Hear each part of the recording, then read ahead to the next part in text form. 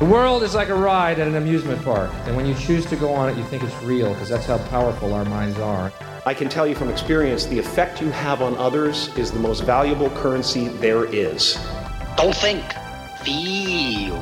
It is like a finger pointing away to the moon. Don't concentrate on the finger or you will miss all that heavenly glory. You take the red pill, you stay in Wonderland, and I show you how deep the rabbit hole goes.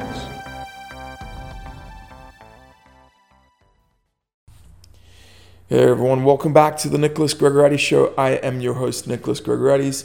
I have some pretty cool news for you guys, and that is that the show is now also going to be in video format. So you'll be able to see video recordings of the show at YouTube. If you just search for the Nicholas Gregoriades Show on YouTube, you'll find this episode, which will be the first one that has been done with actual video of the guests speaking. There are videos on YouTube of the show, but it's just with a static background. And as I said, this one's going to have the actual video feed, which I'm really looking forward to seeing how it pans out. Obviously, the first one is, the first one of anything is usually not great. And I know I struggled a little bit with the tech, but it will get better as time goes on. So please go support and subscribe on YouTube. I have one of the coolest people I know as guests, as my guest today, Mr. Jack Maxwell.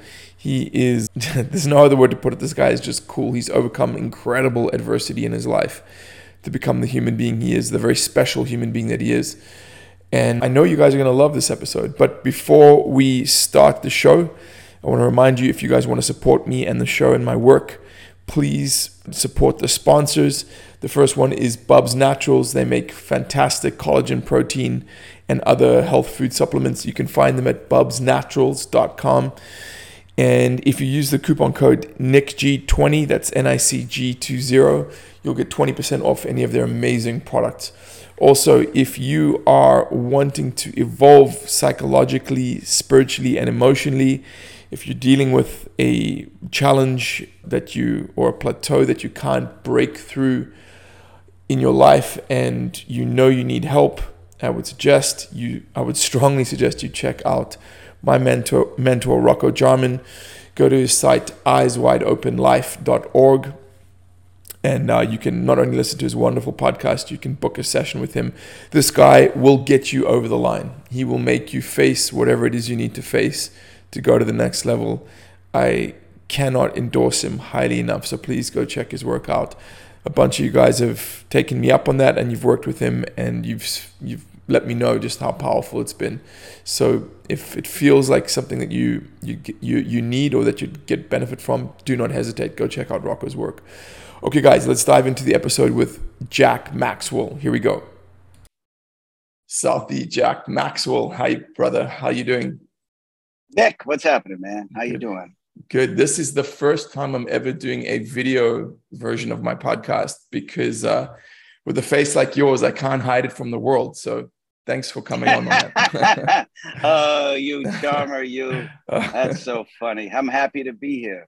Yeah, I'm really happy to have you here. You're one of those guys who, when I met you, you just had such a good vibe. I was just like, this guy's cool. He's cool to be around. I hope I'm going to be friends with this person. And it seems like we have become friends, which I'm really happy about. I think so. Thank you, though. I feel the same way. And I did when we met. You're just a good cat with a real honest soul. And thanks, it's an honor to be your friend, Nick. Yeah, same, man.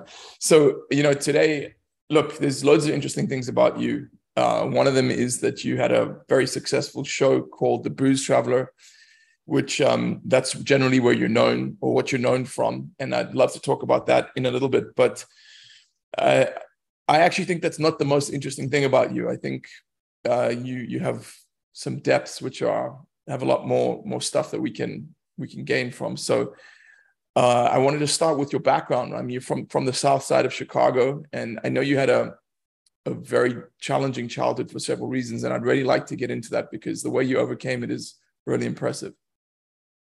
Sure. Actually, I'm from South Boston. Sorry, I apologize. That's okay. Yeah. No problem. South Boston. There's a place there called the D Street Projects, one of 3 project communities in Southie, as they call it. And yes, I grew up there during the 60s and 70s. And I guess the thing unique about it, people know it from certain movies now, Good Will Hunting, Mystic River, etc. The movie Southie with Donnie Wahlberg.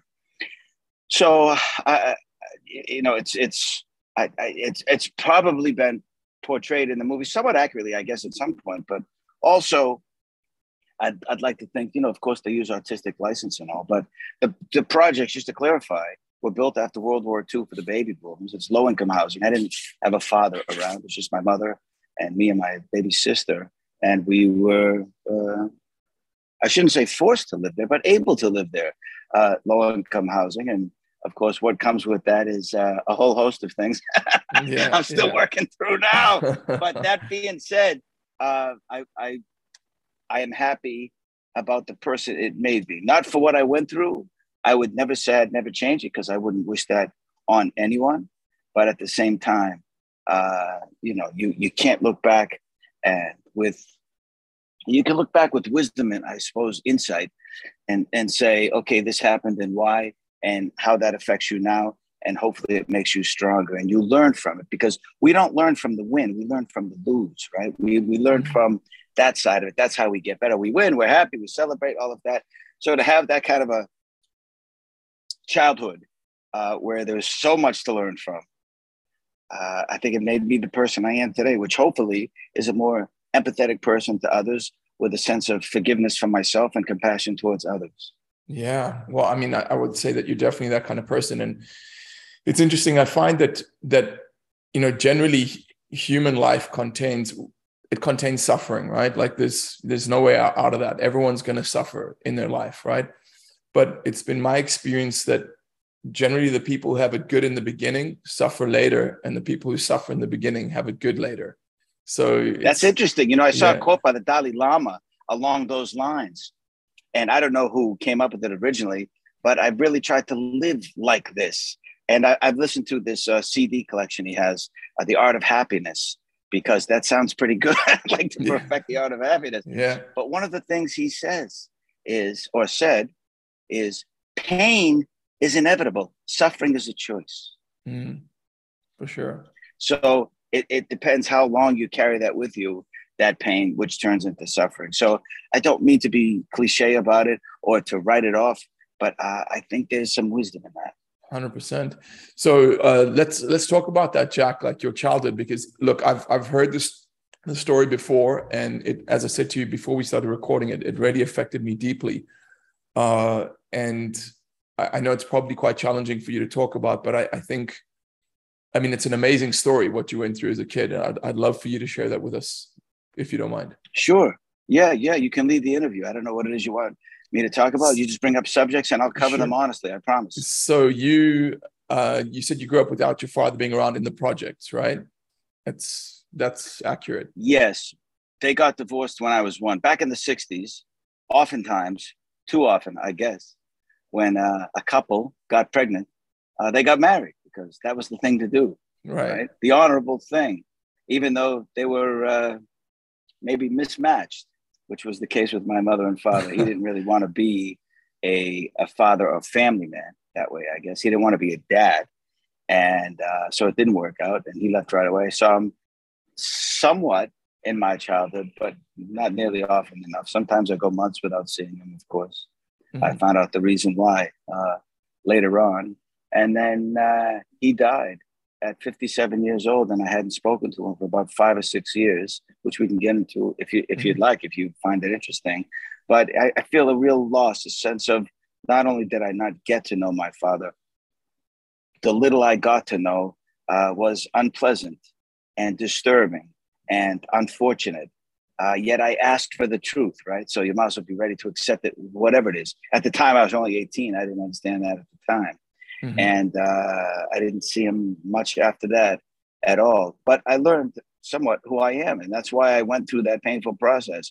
I knew it was not going to be any bed of roses any day at the beach, There was no door prize getting to know my father, but I had to do it. So I know who I am, or at least partially anyway, or the potential of what I could become either way, depending on the path I take. Yeah, that thing you said, that the potential that you could become, I I'm really a big believer in this idea of negative examples that can be used positively. And I think, Oh, absolutely. yeah, like there's people in my life, like my dad's a very cool guy.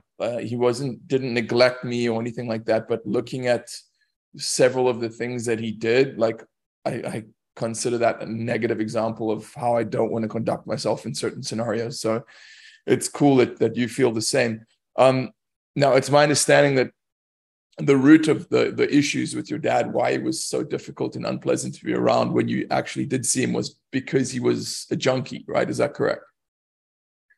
Yeah, sure. He was a drug addict that shot needles in his arm. I don't know when it started, of course, because I hadn't seen him. But after high school, or during high school, I got the bright idea that I would go live with my father. And my mother wasn't up for it, but she knew she couldn't stop me. And so she sent me off with words of advice and go find yourself, son. Mm-hmm. And so I took all my classes my senior year up front and graduated half a year early. I didn't walk with my class. I didn't do any of that, just so I could prepare for Boston. So instead of enjoying the second half of my senior year, I worked wherever I could, at a gas station, different places, saved all the money I could to go to Boston. And I promised my mother, as part of the exchange, that I would go to college while I was there. So I enrolled in a college and tried to do that and to live with my father. And he was all for it. And he was living with my grandmother at the time, his mother. And I got there, and I don't know what I was expecting, but it wasn't that. That's for sure. Yeah. It didn't meet any expectations, or even, I shouldn't even call them expectations. Excuse me for that helicopter. Because I'm outside. It's a beautiful day here in Sherman Oaks, California. Mm-hmm. So I guess it's just what I pictured. That's what I shouldn't say expectations, but I thought we would catch up. We could speak man to man. Now I was 18 years old. I could understand things about him maybe that I didn't know before. I could learn his ways, how to be a man. No one really ever showed me up to that point in the way he could. I knew it was going to be limited because I knew he had been in trouble prior, but I didn't know about his drug addiction at all. And one day I find a hypodermic needle on the floor while he was out. And I brought it to my grandmother. I said, does this explain everything this year? Because he wasn't working. He was staying home. He was paranoid. He's looking through curtains. I knew something was up. But in those few weeks until I found that needle, I wasn't quite sure what. And then she did the one thing. If you had a script, Nick, you would reveal this as someone who was an enabler and explain some of the reason why he was the way he was. She said to me, oh, as she averted her eyes down to the floor, that's his medicine. He needs his medicine. Wow. I knew then I was on my own, even as a kid. So he comes back and I confront him, not physically, but I say, hey, what the hell's going on? Part of that was fear, not just disappointment. I didn't know what I was in for. The cop's going to come bust us all, take him away before I got to know him. I'm stuck taking care of my grandmother at 18. What's going on? All of these things. But really, I was concerned for his life. He could overdose at any moment. So we had the conversation. He tried to talk his way around it. He was a bit of a used car salesman. I mean, he was a used car salesman, what he did. But he had that ability to talk around things. Should have been a politician. And over the ensuing months, things happened that, I guess would be, I'd struggle to talk about them, not because they hurt, which they certainly do, but because I want to make sure they're not tainted by my memory or what I wanted it to be. So I'll try to be honest. I will be honest with you about the details. Let me just think through them. There was one time when he swore he had enough and that was it. And, it was going to be, me and him, and he was going to get better. And I just couldn't be happier. So I drive him to rehab or an initial meeting. He wasn't going to check in that day, but just to see what it was about and to register and what have you. And I remember I'm reading a Sports Illustrated with Larry Bird on the cover. And I was in Boston, and this is the Celtics were getting good and really good, and they were winning championships, what have you. And I'm there so long. I did this, even though I don't have a watch. I wondered what the hell's going on. But then I waited because I wanted to show grace. I wanted to say, well, okay, this is his process. Fine. But as a teenager, I was a lot more energetic than I am now. That's for sure. Mm-hmm. So I read that thing back to front and read it again. Finally, I said to the receptionist, what's going on? And she points me to the back. I go to the back, and the nurse there, or admitting nurse, or whatever you want to call it, even though that wasn't, he wasn't there that day to be admitted, but one who does that says, oh, he left 5 minutes after he got here. Wow. What? I was in the lobby. Was I reading and I didn't see him walk out? And she said, no, he went that way. And he went out the back exit door and left me there. Wow. So when we got home, by the way, he took the car. So I had to I walked to the train station, took the train, and then took the bus from there, got off and walked home. And I was enraged. I was so hurt and disappointed and angry and mad and all of it, because I knew then he wasn't serious. And right away he comes home. He's pretending. He came home after I did. He pretended he was in such a good mood. I know, because he was high. He was using. Shouldn't even say high. That's generally thought of as, I guess, sometimes as using marijuana or cannabis. But he was on drugs. I could see it in his eyes. He was pinned, all of it, meaning his pupils were dots. Mm-hmm. And I said, whoa, what the hell happened? Oh, no, you don't understand. They wanted to keep me. I had to get out of there right away. Ding, bang, boom, boom, all of this. I said, but you left me there. I'm your kid. I'm a teenager. Lucky I have money in my pocket. You left me there. Why couldn't you just bring me with you? And by the way, why did you leave? Forget about you left me there. You also left. And I couldn't handle him. He was an adult. He was 25 years older than me. So he was probably 43-ish at this time. He was he was fluent in bullshit. He could really talk his way around things. I never bought it because I come from him. I understood that. But I was so mad. And he's, no, you don't understand. I'm going to do it. It's just I didn't want to do it right there. Anything. So anyway, I calmed down, I guess. But the thing that turned it, one day I see him jonesing. He needs his stuff. And what he was taking is a thing called Dilaudid, mostly. And those are tiny little orange pills that they give to cancer patients, usually intravenously, from what I understand. When they're about to die, I mean, this is really some of the strongest stuff around at the time, anyway, in 1981. And or 80, I guess. Anyway, 81. As it turns out, I see him looking around where he hid this, like a squirrel trying to find that buried nut from months ago. Mm-hmm. And just so happened before that, I looked between the radiator and the window and I saw a rolled up piece of tinfoil, because we had radiators back then, not central heating. And there was a crack between, and I was looking out the window, I happened to look down, rolled up tinfoil. It doesn't make sense. I take it out. There's 2 Dilaudid pills. So as he's jonesing and sweating and bouncing off the walls, I say, is this what you're looking for? And I show him, give me that. And he's never like that. It's very Jekyll and Hyde. He was always happy and fun and smiling and joking around. And I said, but you're a drug addict. I can't give it to you. It could kill you. And all these things I was trying to just spit out of my mouth at the time to show my disappointment and anger and hurt. And he said, no, I need it. You don't understand. Give it to me right now. So I did something that proved to me that I guess I was ready to handle whatever life was going to give me, including him. I said to him, I held it in my fist and I said, you tell me that these are more important to you. These are more important to you than I am. And I'll give them to you.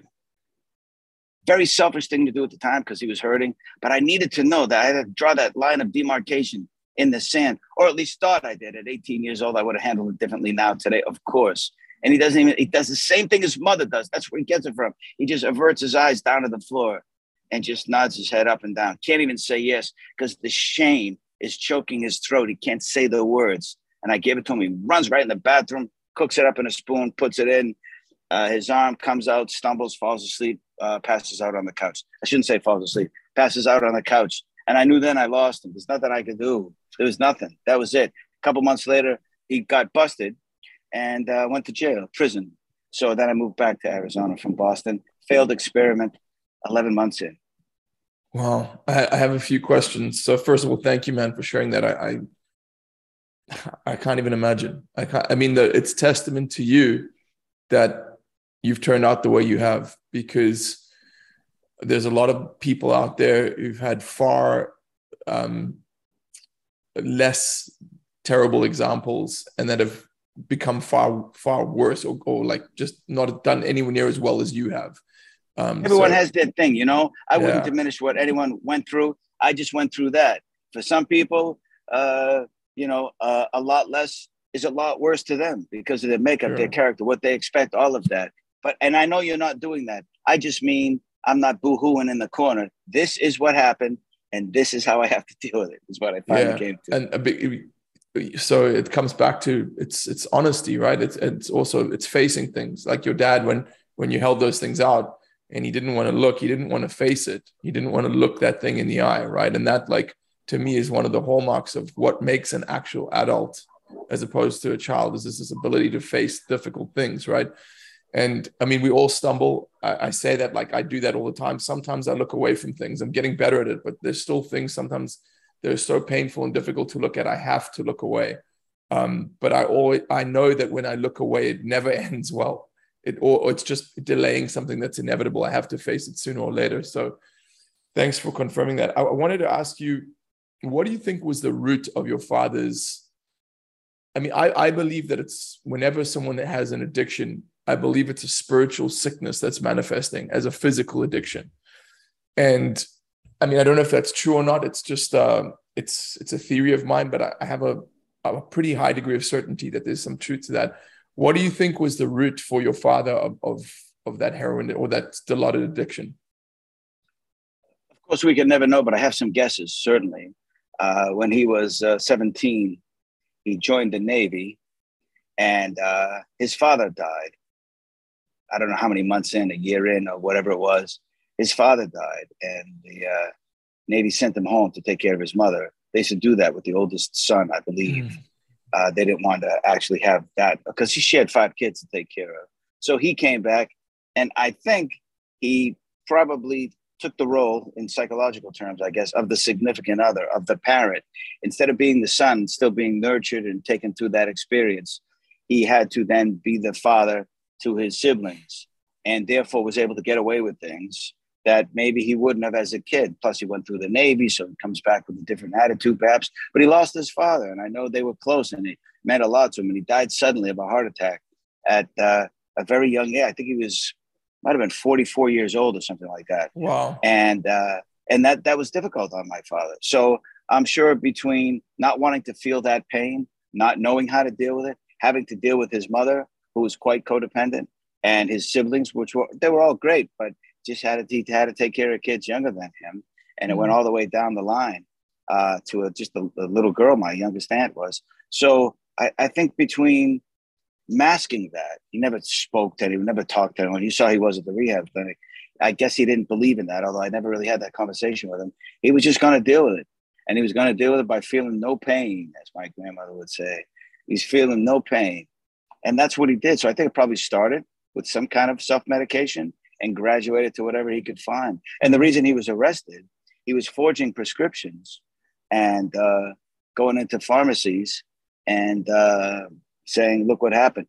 What he would do is he burst his own eardrum and then mixed up some kind of fluid and put it in his ear and would go to doctors and say, oh, look what I just did. I need something. And that's how he would get this. And they'd say, what do you want? Well, Dilaudid seemed to work before. And they were, it's hard to believe that now, of course, with all the different classifications of prescription medications and how tight they are. But they gave him away like candy. And they had a family doctor that would write him whatever he wanted until I think he just died. He was so old.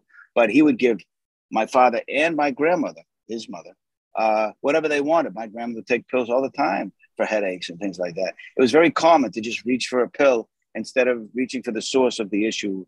They treated the symptom, not the disease, of course. Then that doctor, it paralleled or just came a little bit after. Dr. What's his name? Dr. Nick was Elvis's doctor. And they said he wrote him whatever he wanted all the time, even though my father was no Elvis. I guess he had that relationship with his doctor, that whatever he wanted. It sounds like Dr. Nick from The Simpsons. Do you remember Dr. Nick on The Simpsons? You know, I don't, although I love The Simpsons. I don't remember. There's a guy like, but but that's what he is. He's named after Elvis's doctor. I'm sure of it. Yeah, that's Nick. wild. And he's kind of dishonest and kind of like, he's kind of like that, right? Just someone who prescribes anything for any ailment. You know, there's something in the Bible. It says the sins of the father shall be visited upon the 6th generation, if I'm not mistaken.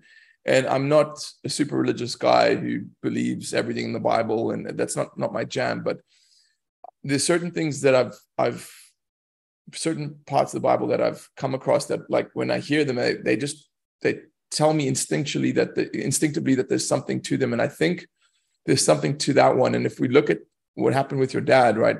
His dad died at 17, and then he carried on all that pain and didn't deal with it. And then what happened is it gets played on to you. It gets paid forward to you. And for all intents and purposes, your dad died when you were 18. And that moment when he just took the drugs instead of you, right? That was symbolically a death. And you broke that cycle, right? Instead of having that play on to the next however many generations, you chose to deal with that. And I can tell that based on the kind of person you are. You didn't just like take it all in and just not process it and just, like become another version of your father. So I got to tell you, man, that I respect that a lot. That's a very difficult cycle to break. Thank you. But I had some help. My mother and her mother are the two greatest people I've ever met, ever known. And they made sure that they counterbalanced in whatever way, but mostly with encouragement and love and spirituality. And they always believed in me and always encouraged me. So whenever I started feeling like I was a loser like my father, I would turn to them for comfort. Not that they would say you're the greatest thing in the world, but it was positive encouragement. That if you work hard, if you do the right things, you don't have to turn into your father, because they both knew at that point. And thankfully, I had them for a long time, and I still have my mother, which is fantastic. Without them, it would have been a different story. I'm absolutely positive of that. They pitched in and moved my mother out of the projects when I was almost 13 in September 1975. It drove us to Phoenix, Arizona, where we live, and she still lives, to get away from it all, to get me out of the projects, because I was turning into a teenager, and they knew if they were going to save me, it's going to have to be now, before I started becoming a street guy or a wise guy, or I wouldn't listen to my mother anymore, my grandmother, which I don't think ever would have happened, hopefully. But it's due to them that if there's anything I am that's not like my father, it's due to my mother, my grandmother, 100%. But I knew I had to deal with it. It's one of the reasons I also promised my mother and grandmother I had never tried any kind of hard drug, never coke, heroin, meth, speed, never stuck a needle in my arm. I've been known to have a few cocktails now and again. Well, yeah.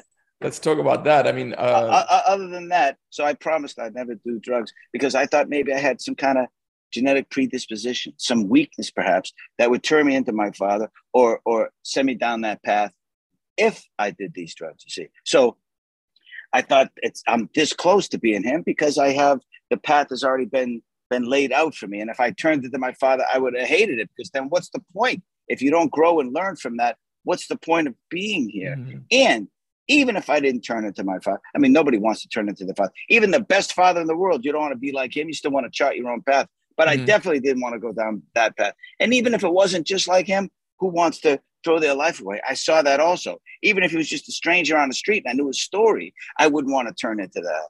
So I was very judicious in my self-medication. And I mostly did that with, again, whatever way I could, having good friends and family and conversations, being honest and raw and feeling everything, and enjoying a cocktail now and then. I'm not going to lie.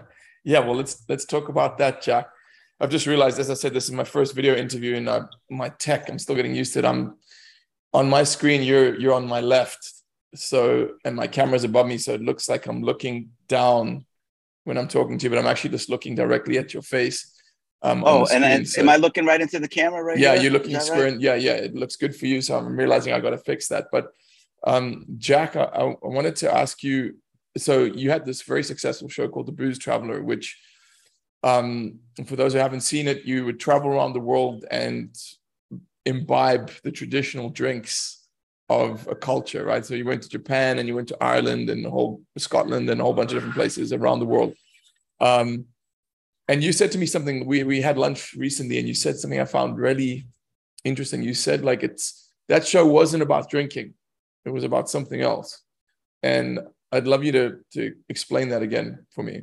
Sure. Well, I tried to figure out what it was about. When I got the show, they told me what I was going to do, but they didn't really give me the bones of how to talk about that. Because I started doing press for it right away because they thought it was going to be a good show for them. We went from an order of 6 episodes to 8 to 13 to 15, all in the same first season. And then after that, we did 4 years. Every year after that was 16 episodes. Wow. Then I did an offshoot show called Booze Traveler Best Bars. I did 10 of those and 3 episodes of this other show for them called The Trip. But as far as Booze Traveler, 63 episodes and it's somewhere in the 50s, the countries I went to. And we'd stay there too. I don't count the countries. We just touch down for an afternoon and I go see it. No, if we filmed there, that's what I count as being in a country and learning about the people and which I guess I learned how to say what the show is about. And that's an exploration or even a celebration, even better, of all the people, places, and cultures of the world through the lens of a cocktail glass. It's about what people drink, why they drink it, and the stories they tell when they do. And as much as that sounds like an anthem or a slogan or a cliche, that's really what the show is about. I always wanted to be a good guest. I wanted to learn about them, not tell them about their country. And why do you have this drink here? And what does it do for you? Not just physically. Of course, everybody likes to take the edge off a couple of drinks at the end of the night and sit around with their family and whatever. But why? Where did it come from? Your ancestors. And the way, in most places around the world, alcohol is way more spiritual than it is here. And so to learn about that, for me anyway, was fascinating. So when you say it's way more spiritual than it is here in the United States, can you give an example? Sure. There are many ceremonies in the places I went to that have to do with alcohol. For instance, we went to Peru in season 1, and there was this shaman who had me in his house and introduced me to his wife and his children and showed me this room in the back that had a, 12-inch maybe brick wall built all around the room as you would if you were going to build a pen. And the 2 walls were the sides. And there were a bunch of gerbils, a bunch of guinea pigs. And I said, oh, how cute. But there's a lot of them. He goes, yeah, that's our food. Which one would you like? And now, of course, I couldn't turn it down. If someone brings me in and shares their family, their friends, their culture, then offers to feed me or give me a drink, I can't say no. So I point to one unfortunate soul because I wanted to be a good guest. He picks it up and just separates the head from the body, but still there. It doesn't take it off, doesn't pop it off. But just like that, the Kui is dead, and he puts him in the oven along with the other ones he had prepared for his family. And it's whole, full of fur, and it comes out like this. And then you slice the stomach and you put some rosemary in there and you eat it like you would a baked potato. And but this gentleman, this is what he ate every day. It was no, let's fool this guy and see if he'll eat it. It was none of that. This is what they did. And then he took me to this very holy land, and he brought all these things he used in his ceremony, along with what we were going to drink. And he pours it out. It's called Pachamama. Pours it out to the earth and gives it to the what he calls the 4 winds: north, south, east, and west. And goes like this from his mouth and shares it, not only with the earth, but with the universe. And he recites these ceremonial, I guess you'd call them prayers or chants or meditations. And then we drink. It wasn't just, here, wash down the Kui with a shot of moonshine. Sure. He had such respect for everything in his life, including the alcohol, that was such a part of his community, his culture, his faith, and his people. I love that. So he had such respect for everything in his life. I really would like to be that kind of person, someone who has respect for everything in his life. Me too. So you went to 50 different countries, which is a hell of a lot, or more than 50 countries. That's a hell of a lot. What commonalities did you see about people? You know, you say you would be drinking, what was it called, cuy, this thing in Peru with this guy. And Well, that's the guinea pig. That's the actual food. They call it cuy. But just to those who are doing the math at home, 63 episodes, but some of them were domestic. Like we shot Tennessee and Louisiana in season 1. That's why it's only 50 plus countries, not 63. It was also a domestic show as well. So there you go. I'm sorry. So the question was? So like, look, you've been to all these different places. So you're having Scotch whiskey with somewhere in Scotland, and you're having sake in Japan with some sumo wrestlers, and you're in all these different places having these different local beverages or experiencing these local alcohol rituals. And what was was there a common That's what it was. that you picked up? Yeah. Common element. You'll have to forgive me. You know, I went through non-Hodgkin's lymphoma, and that's why the show went away. One of the reasons. They were also changing formats a bit. And I thought I was fine because it didn't affect me all that much. Then I went through chemo. Then I went through maintenance chemo. So that whole thing was a couple of years. Then I had osteomyelitis. So I had to get a PICC line put in, and I had to go get stuff in my arm every single day for a straight month without missing.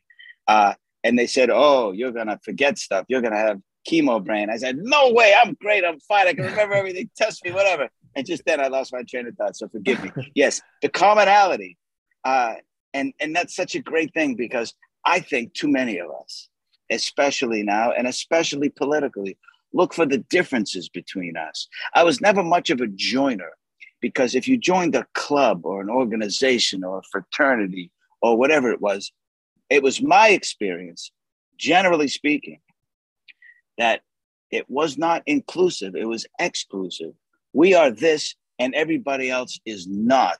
So we are either better than them, or however they looked at it, they treated people differently who were not part of the club.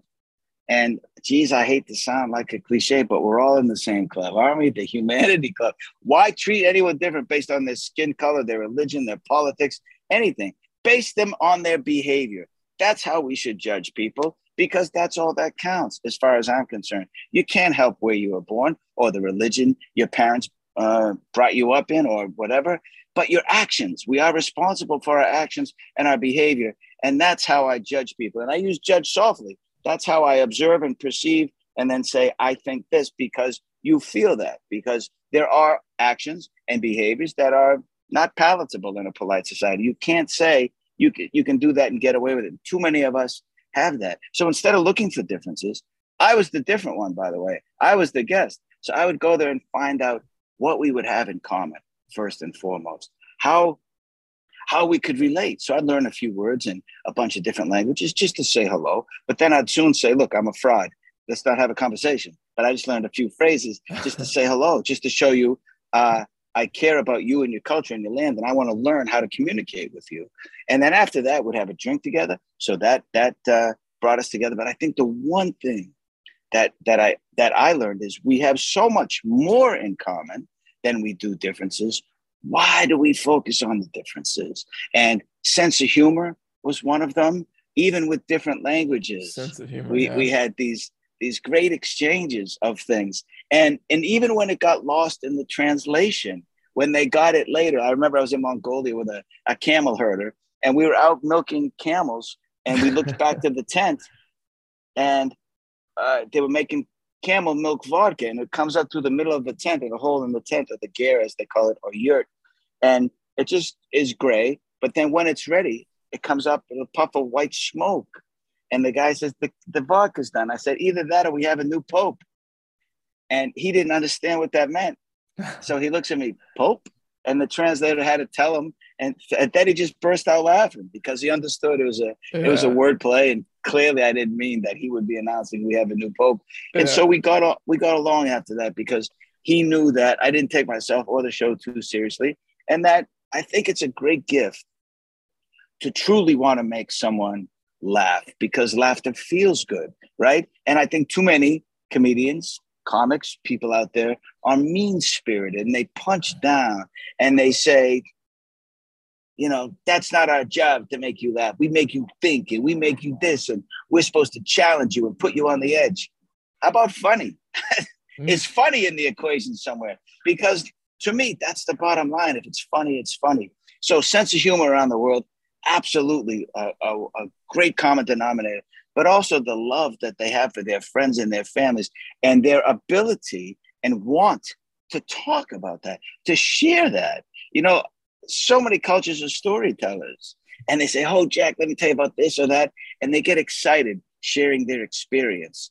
And I found that just about everywhere, which is great. You would think they'd be shy. They're on TV, and they were at first, till I started making fun of myself with my stupid puns or wordplay or whatever. And I'm like, oh, this guy's an idiot. I'll tell him anything. So not that I played the fool. It's just that I let them know that it was about them, not me. And I wasn't going to get a joke in at their expense or try to do a TV show to show them in a bad light. And after that, it was just great. So I think that sense of humor, love of their family and friends, and wanting to talk about shared experiences and asking me about myself and how we could find the commonalities. And of course, having a couple of drinks in most places of the earth. And I mean most. It's okay to have a couple of drinks to say, hey, whoo, this was a tough day. Hey, look what happened.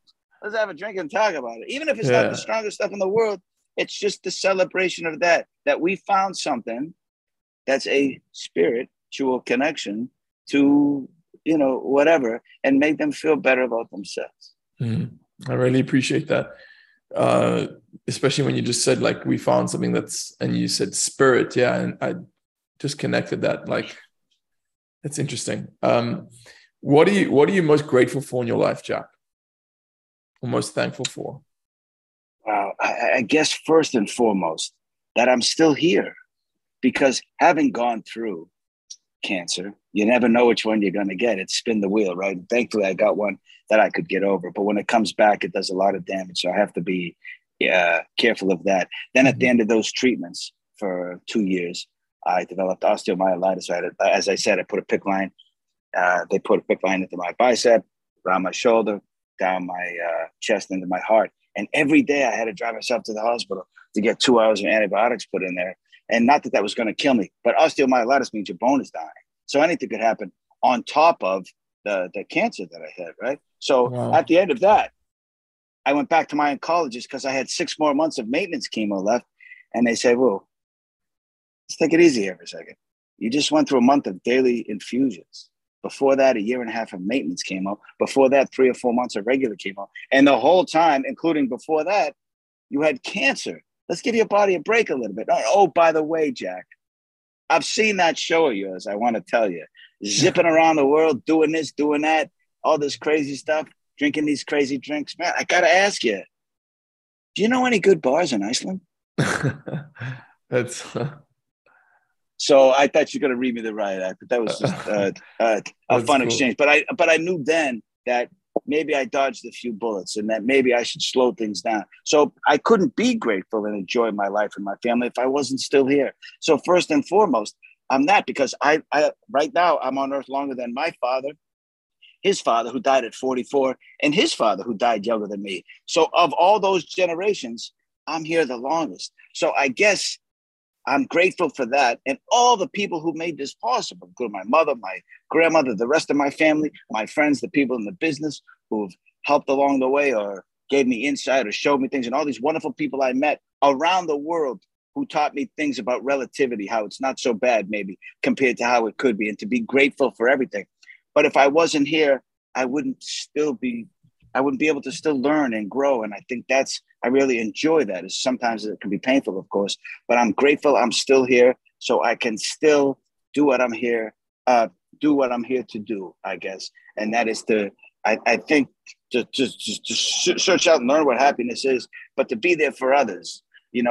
It's why are we here if we don't make others' experiences better? And if they feel the same way, well, then we have a wonderful community in which to live. So I'm grateful I'm still here. Yeah, man. I'm grateful you're still here. Thank you. Well, we'll see about that. I don't know how long that's going to last, but so far it's working out. Yeah, Jack, thanks so much for your time, man. I really appreciate you, brother, and I'd love to have another chat with you someday. Absolutely. I'll see you soon, I hope. Told you that was a cool guy. I met Jack in a bar with my friend Jonathan Sadowski I think it was about a year ago. And we just hit it off immediately. And he just had a great vibe. There's no other way to put it. And the funny thing is, or the thing I find intriguing, is this guy survived a horrific cancer. And from what I'm sure you heard in the show, a horrific childhood as well. And you look at the guy and he's happy and he's healthy. You may not believe it. If you watch the video, you probably definitely won't believe it, which is that Jack is 60 years old, man. The guy is 60 and he doesn't look a day older than 40. He's just in great spirits. He's got like a twinkle in his eyes. He's happy and he's alive. And those are the people I try to surround myself with. He's a great example of the people I try to surround myself with. And more importantly, he's a great example of the kind of person that I'm working to become. So I hope you guys enjoyed that episode. Remember, we're on YouTube. If you want to watch the show you just listened to, head over to YouTube, search The Nicholas Gregorati Show, and you'll find this episode and the new ones that are coming up. Hope you enjoyed, guys, and I'll be back in another week with a new episode. Until then, remember, we're all alone in this together.